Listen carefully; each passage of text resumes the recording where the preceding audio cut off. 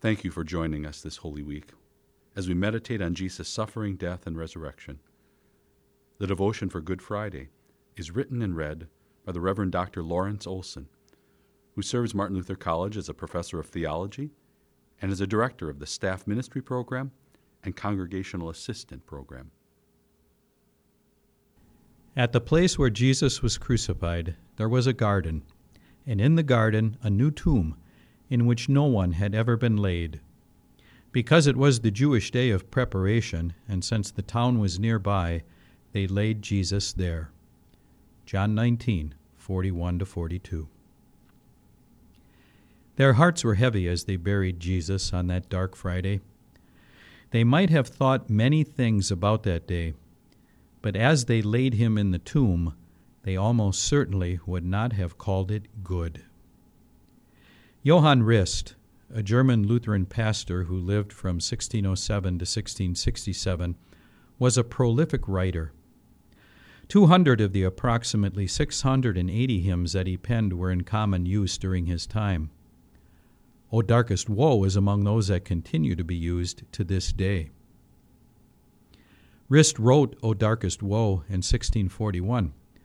When he published it, he included this heading: A mournful graveside song on the sorrowful burial.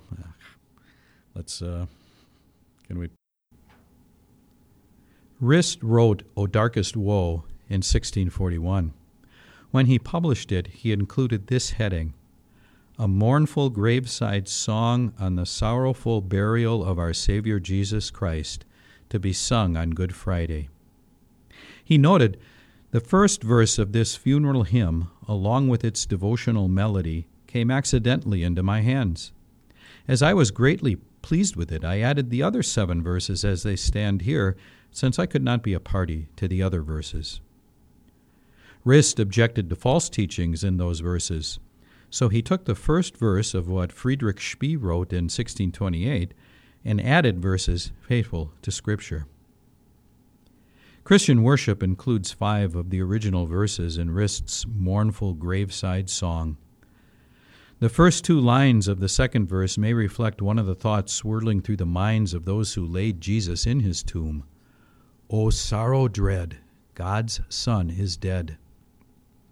The original German is forceful, even startling.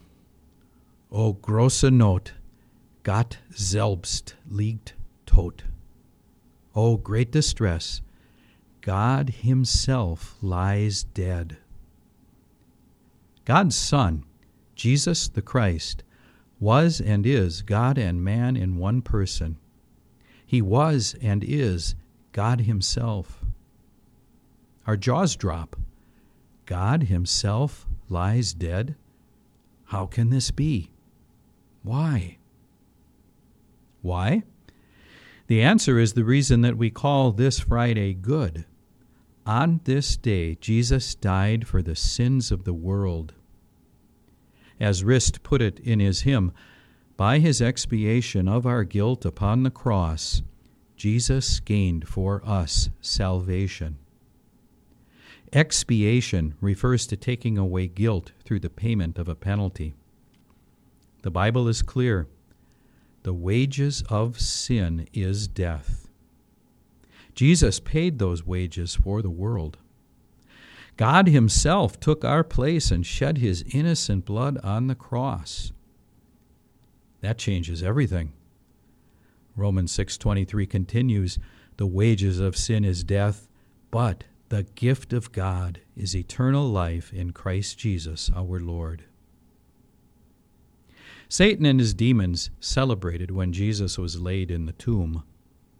Hell's celebration continued Friday night, throughout Saturday, and into Sunday, but it ended early that morning. Jesus, who had been dead, rose to life and left that tomb empty. Jesus is alive, and death is defeated.